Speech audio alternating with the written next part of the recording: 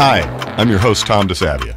Join me as I interview guests from music and entertainment from around the world about what they're up to right now. Stay tuned, because we're gone in 30 minutes. Hey, everybody, and welcome to Gone in 30 Minutes. Today, we're extremely happy to welcome one of the world's most celebrated and best-selling authors, Mr. Dan Brown. Dan is here to talk to us about a very special and wild project that I want to dig deep into. He has written a children's book that with a wonderful illustrator who I want to talk to about her as well. But turns out you are a composer and orchestrator, and you composed and orchestrated the music for this. So first off, where are you at right now? What's going on? I'm in the frozen tundra of New Hampshire.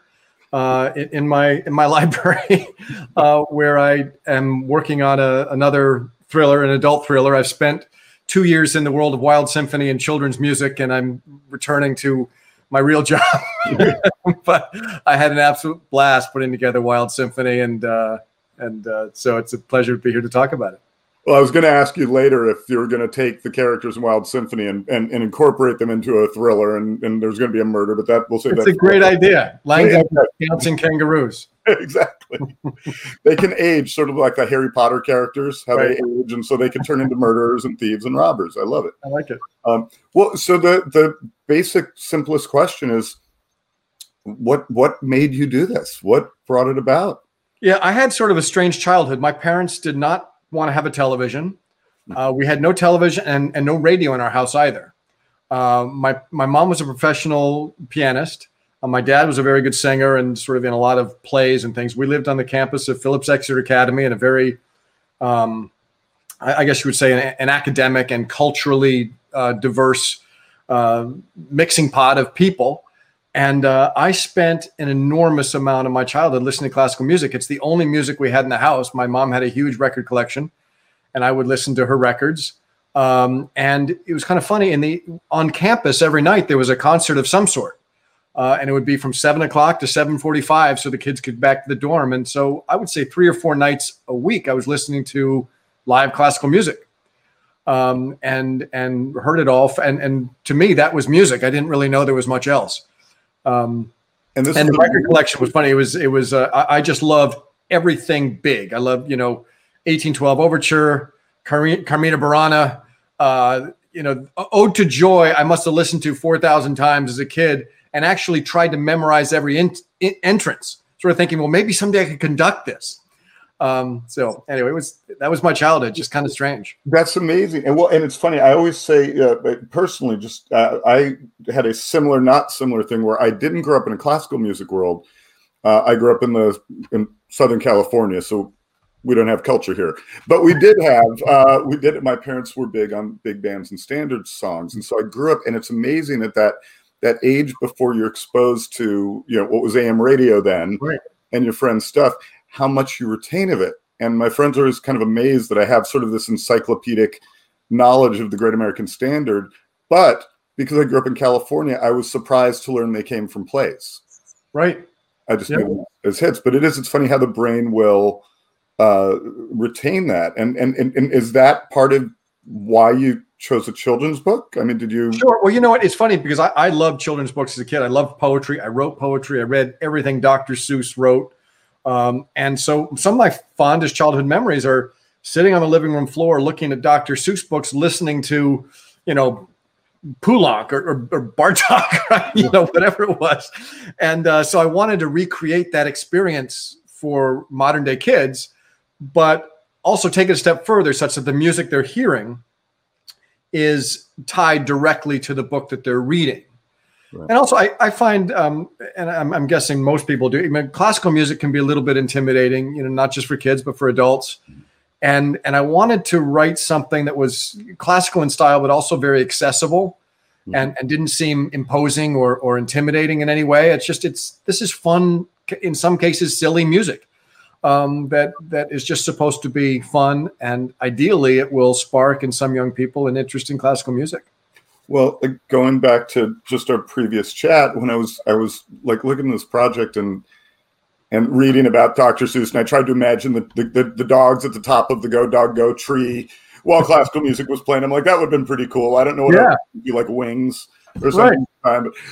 But it is that thing because classical is, and just admittedly, and I have to say this, there's genres of music that are so overwhelming as an adult, and you can enjoy it, but you almost don't know how to seek it out. It's like being a sommelier. You're kind of going like, I like tell me what's good, right? But as a kid, the way classical music seeped into my life and I loved it, and it came in was through the Warner Brothers cartoons. Sure. And was through those silly symphonies, and specifically, the one where he walks out as Leopold and holds the G note up at the Hollywood Bowl, and the guy cracks the Hollywood Bowl to sing. But this was how this music entered in, and then a little later, scarier, through Fantasia and things like that. Yeah. But I want to go now, and so I think it's amazing that these kids are, because you retain things. Like I said, it's how you retained it. Yeah. At this age, you composed all this music. I mean, let's not bury the lead here. I mean, I've been writing music since I was a little kid, yeah. And I studied classically, and I also took a lot of music composition in university. And when I graduated, I went to Amherst College, sang in the men's choir. We went on tours across Europe, sang in Notre Dame and San Marco, and I mean all these amazing places. I think we sang the Missa Regina Coeli. But when I graduated from university, I had studied classical music, composition, and also creative writing. And I thought, well, I want to live a creative life. Should I write music or write books? And I thought, music will be much more fun. And at that point, I was absolutely into pop music. I loved the Beatles, the Beach Boys, Eagles. I mean, anything with harmonies, I just loved. And I was a songwriter, and I wrote, a couple hundred songs, and went out to Los Angeles, like everybody else who'd ever written a song, and promptly learned that I actually made a pop record. Really? That sold about 12 copies. 7 of them were to my mother. And at that point, I had an idea for a novel and decided to write a novel, wrote a novel that came out and sold about 12 copies. But anyway, eventually it caught on, and I became a professional novelist. But simultaneously, I play piano every single day. It's kind of the way I come back from the fictional world. I work in one end of the house, and as I walk back, I pass a piano, and I sit down, I play for a little while, and just sort of recenter myself in the real world. So, and I've been writing nonstop, even though I've never really promoted or shared much of it. It's just something I do as an outlet. Well, the work is beautiful, and I just love how I want to get in and have you describe the book a little bit too, because I think a lot of our listeners too are going to be like me, are going to be on my side on the West Coast. We only heard the Eagles, and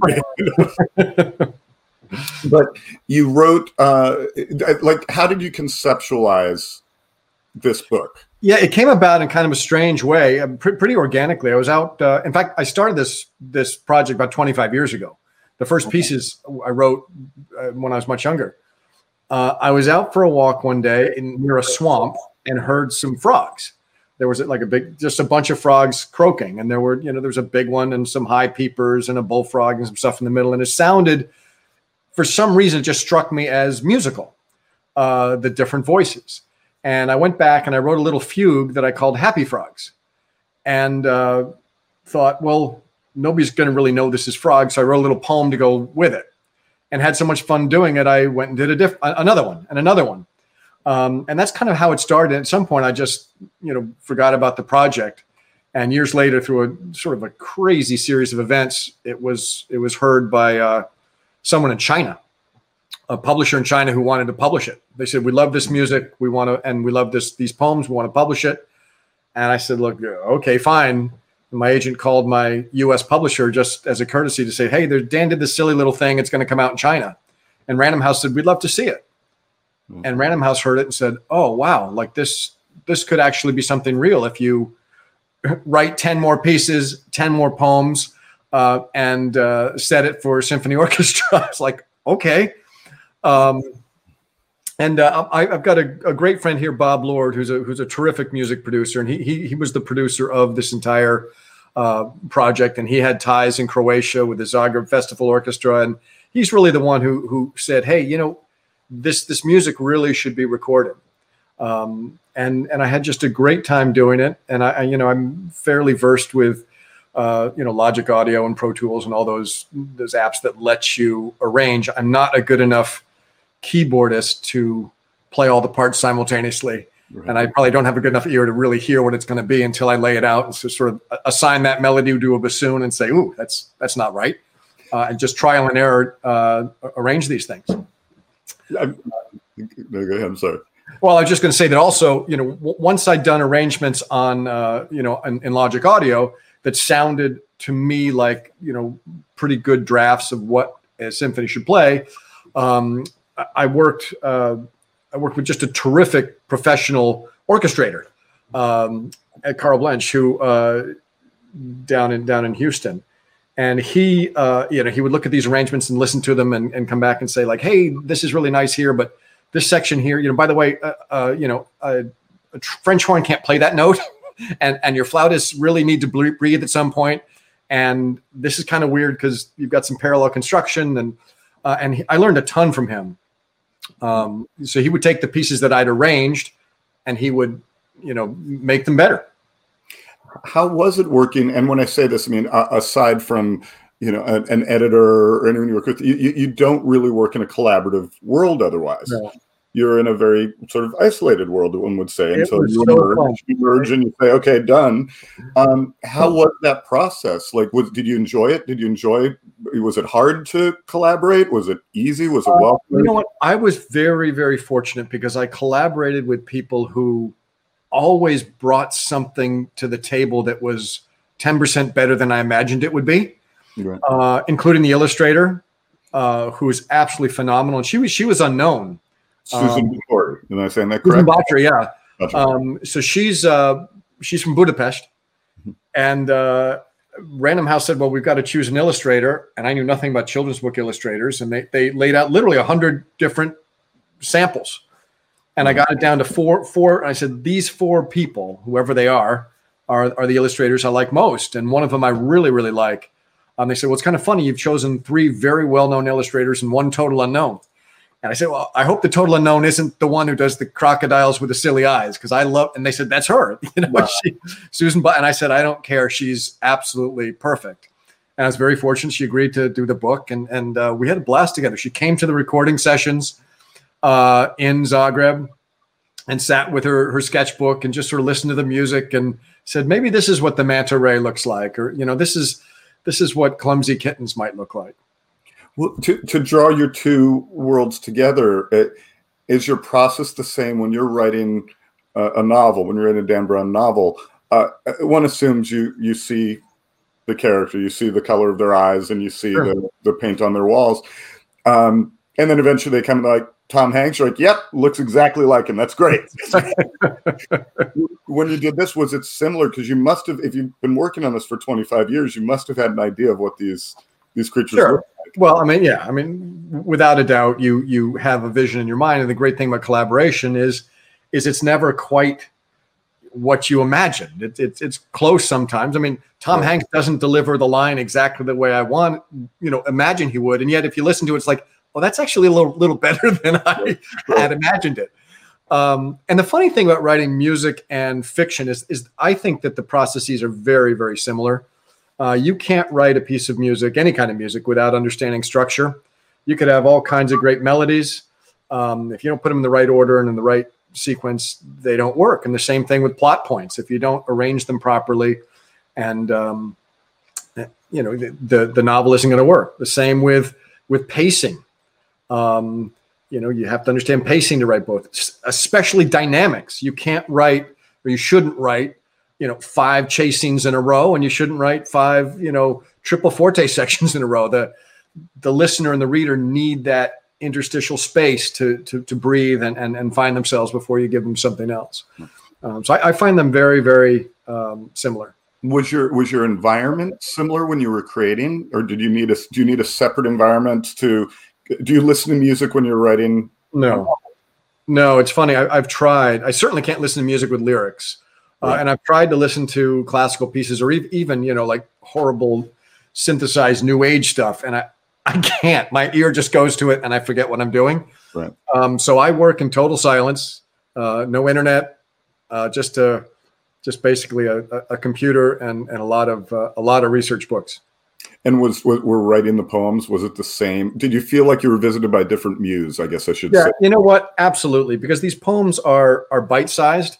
Right. You could possibly write a poem in an afternoon or just on a walk. I mean, they're 8 to 10 to 12 lines, couplets that are easy to remember.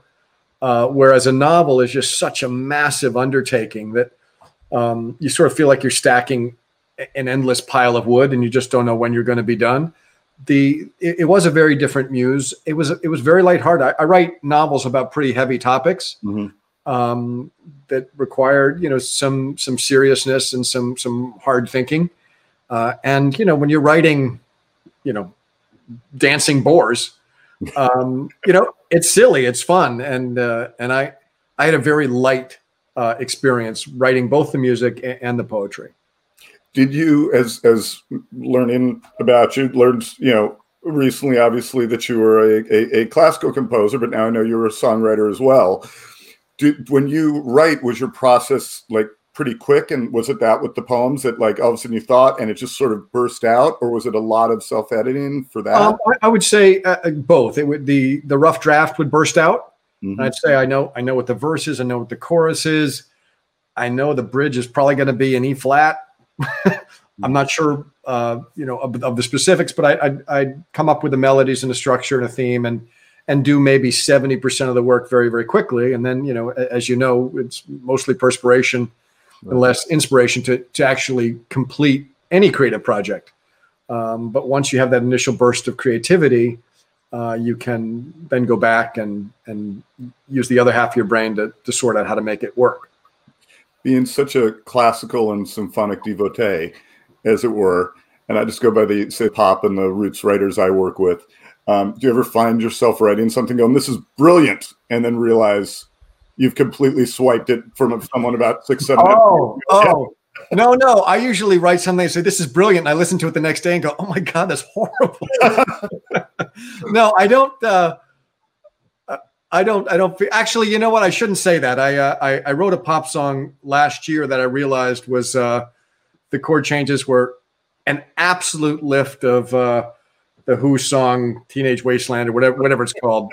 That's not the title, but and I felt like, I hadn't heard that song in 30 years, but I remembered loving it. And the repeating phrase found its way into something I was working on. That's it. Yeah. Every once in a while in the studio, someone will be playing something, will be like, that was a perfume commercial from the 90s, or right, exactly. That was a Supreme song. And they're like, damn it. Damn it. I really liked it. Bob O'Reilly was the name of the song. It's lodged there in the back box so much. So this whole project itself was written before we went into lockdown, like completely. And so the plans were obviously to go on, it seems like a pretty extensive tour. Yeah, we had commitments from a lot of orchestras around the world. We're going to do, I think, 7 cities in China, a bunch of cities in Russia, and then all across Europe, a bunch of cities in the U.S. So that's been, it's been postponed, and it's been a disappointment, but understandable. But it also looks like I watched it 2 nights ago, and it was fantastic. Where were you? You're in Croatia? Yeah. That was your first performance of it, yeah? Yeah. That was the world premiere in a socially distanced, beautiful concert hall with a wonderful orchestra. That was the Zagreb Phil. It was sort of a group of different musicians some had recorded the music, some were fresh to it. Great director, Miran, just phenomenal. And it was just such a fun night to have this all come together. I'd never really certainly never had any classical music performed. Right. And it was exciting to hear. Well, and it was great. And you're up there in your box, right, with your lamp and reading. Now, was there? I just got like I when I see stuff like that, and I public speak a lot, and I have to do things still, whenever I see someone do certain types of public speaking, I feel like I'm the guy walking between the Twin Towers, being out there on the box, reading a poem with your sort of storyteller lamp. Was it terrifying? Were you having fun? You know what? I thought it was a blast. And I don't know if you'll believe this, but it's the absolute truth. That performance was the first time I'd read the book in its entirety. I'd been so busy, and we'd put it all together, and it arrives. It's like I'm going to sit down and read, the Manta Ray, Wondrous Whale. So on the flight on the way over, I opened the book and started reading. I said I should probably know the rhythms, and I fell asleep about 2 poems in, which wasn't a good sign. But live performances, I'm sure focuses the mind, right. And it was it's not difficult reading by any stretch. So there was no point when you missed your mark and and then you had to retake. No. You were like, oh, no. you didn't read the giraffes when you were supposed to read the alligators. No. Yeah. What I loved about it too, and it's just because I remember as a kid, because so much of this struck me, and this is why I think the book is so wonderful. And all children's books associated with music, I think, are wonderful. Just the way it does, it sticks with me all these years later. But I remember as a kid realizing when I saw Star Wars that each character had their own theme.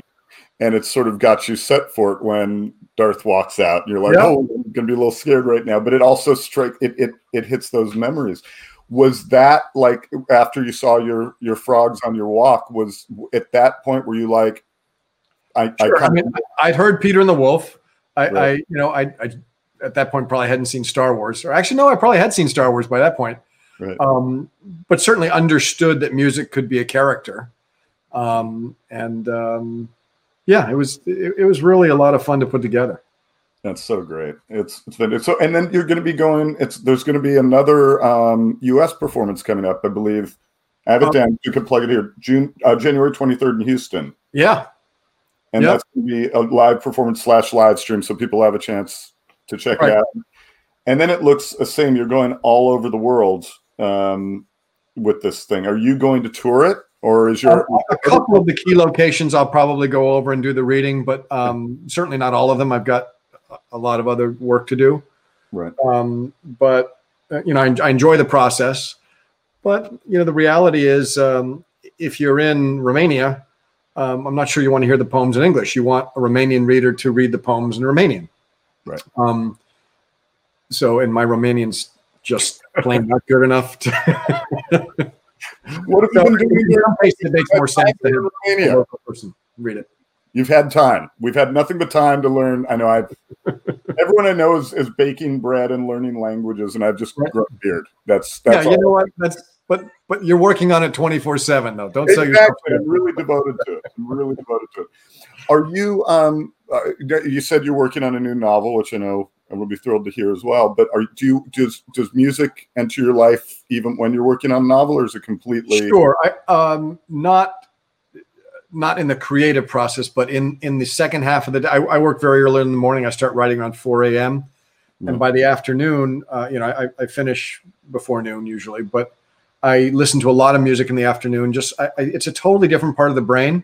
Mm-hmm. It feels somehow like a spa for the creative side of the brain to just, when you're listening to music on some level, you're a consumer again. You're not a creator. Right. And you're not having to think what the next note is. You're just experiencing somebody else's creativity. Yeah. It's funny you mentioned standards. I just discovered an album that I'm sure you know about, which is Rod Stewart singing all the standards. Mm-hmm. And that, I didn't know he was such a good singer. Right. I mean, he's unbelievable. Oh, yeah. And the arrangements are fantastic. And so every time we say goodbye has been on permanent repeat in my kitchen. So I got reintroduced to it because when I was a kid, the music wasn't cool. It was my first music. It was like, and but I was a huge, still am a Linda Ronstadt devotee. Just a poster on the wall, just massive crush. And then she did these 3 albums of standards with Nelson Riddle, who was actually Sinatra's conductor. Okay. And they're just absolutely stunning. I recommend. I'll have to find it. I'll have to listen. 3 records out, all with Nelson Riddle, who passed away during the last one. And Nelson Riddle, I think, is the preeminent composer conductor from the pop era of jazz. Essentially, right. all those Rosemary Clooney, Sinatra, Ella Fitzgerald, Dean Martin. I mean, he worked with everyone. He was the capital sound, really, of that era. So go dig him. But with your writing process, if I could go into that really quickly, because one of the things we tend to talk about on here is just being in lockdown. It's funny, as an author, one would assume you're used to isolating. You know, I mean, novelists are the lucky ones when it comes to COVID. We're very accustomed to working alone, and there's not a lot of collaboration when you're a novelist. And I'll go 2 or 3 years without really collaborating. My editor will sort of see stuff from now and then. And I'm very accustomed to it. So for me, the only difference has been I travel a lot for research. Mm-hmm. Fortunately, I finished most of the research for this book right before COVID hit. So, you know, in a weird way, it has not affected me all that deeply. Great. Can I ask the boldest question? Is when do we expect to see the new book? I'm hoping to deliver at the end of next year. Cool. So, you know, a year and a little bit. Excellent. We're locking you in. Now you can't delay. It's actually recorded now. I think there's. Okay, that's right. All right, we're going to go into the lightning round, which I keep in. Yes, I own Sammy Davis Jr.'s hat. Okay, fine. Sammy Davis Jr.'s hat. So, simple word association, and we've customized these a wee bit for you, my friends. So, let me get a good first one to start. I'm very nervous. I can't imagine what this is going to be. Favorite children's book? Go. Happy Birthday to You by Dr. Seuss. Wow, good one. Mine was Go Dog Go. I mentioned it earlier, but just love it. What is one of the things you would still put on your bucket list? This will sound insane. Playing professional football. Just one play or two. Why not? I'm just sort of curious what that must feel like. I think it hurts, Dan. What mystery one play? Do you know the answer to? What mystery of life do you wish you knew the answer to? What happens when we die? Oh, that's a big one. I think that's our number one answer. Ding. Right now, we're in COVID, but if you could go to one place anywhere on Earth, where would you be? I've never been to the Hermitage. I would like to see it. Will that be so that's going to be the first place you're going to go? Yep. You should. There you go. What's your favorite non-classical piece of music? Seven Bridges Road a cappella version by the Eagles. Excellent. What's something that's true that almost no one agrees with you on? Oh, how long do you have? Well, I think that I don't know if there's absolute truth, but I wrote a pretty well-known book about an alternate history that seemed to make more sense to me than the history I was taught, and a lot of people disagreed with it. So maybe that's my answer. Excellent. Your favorite instrument? Piano. Is that what? And that's what you learned on. Is that mostly what you compose on? Yes. Yeah. Okay. This one I thought would be important and might help you segue into the next book. So if you do, I only want 5%. Okay. Got it. Totally reasonable. Let me be really fair here. If you had to choose one animal to help you win a fight, what animal would that be? Wow. I guess a mongoose. Mongoose. They're mean. They're mean? Right on. They're happy? Okay. A book you think everyone should read aside from your own? You know, I'm a huge fan of The Alchemist. I haven't read any of Paulo Coelho's other work, but that was recommended to me, and I thought it was such a timeless story, just so beautifully done. I recommend the audio version with Jeremy Irons reading it. It's music to the ears. Are you able to do audiobooks? I could, but I mean, I can listen to them. Is that what you're asking? Yeah, I listen to them all the time. And if I'm working out or, sometimes I'll just go for a long walk and fill my head with, I mean, I do it for research mainly. Right. I don't listen to novels ever. Your favorite animal, period. Yellow lab. Yellow lab, hands down. Very good. I had one of those. Mine was named Cletus. Your favorite classical piece? Quatre Petit Prières by Poulenc. And finally, our final question for you, Dan Brown. What is something that no one knows about you? Now? Nothing. Well, we didn't know you were a composer. Can you make a good chili? Something nobody knows about me? Boy. What have other people answered? I don't know. I mean, I'm allergic to bell peppers. I don't know. What was that last one? I'm allergic to bell peppers. There you go. That's all we needed. That's our money shot. That is what's going to be the headlines. Great. Dan Brown, allergic to bell peppers. So, Dan, thank you so much. We're 30 minutes out. It was so great to talk to you. And pleasure's mine. Congratulations on the book. And I think I've said it before, I think it's absolutely wonderful that you're doing something that is so important to the development of a child's brain, and something that won't make the parents want to kill you. That's always part of the game. That's a hard balance. Thank you, everybody, for tuning in. We are gone in 30 minutes. See you, everybody. Bye-bye. This show was presented by Craft Recordings. Thanks for joining us for Gone in 30 Minutes. Produced by Laura Sias. I'm your host, Tom, and we'll catch you next time.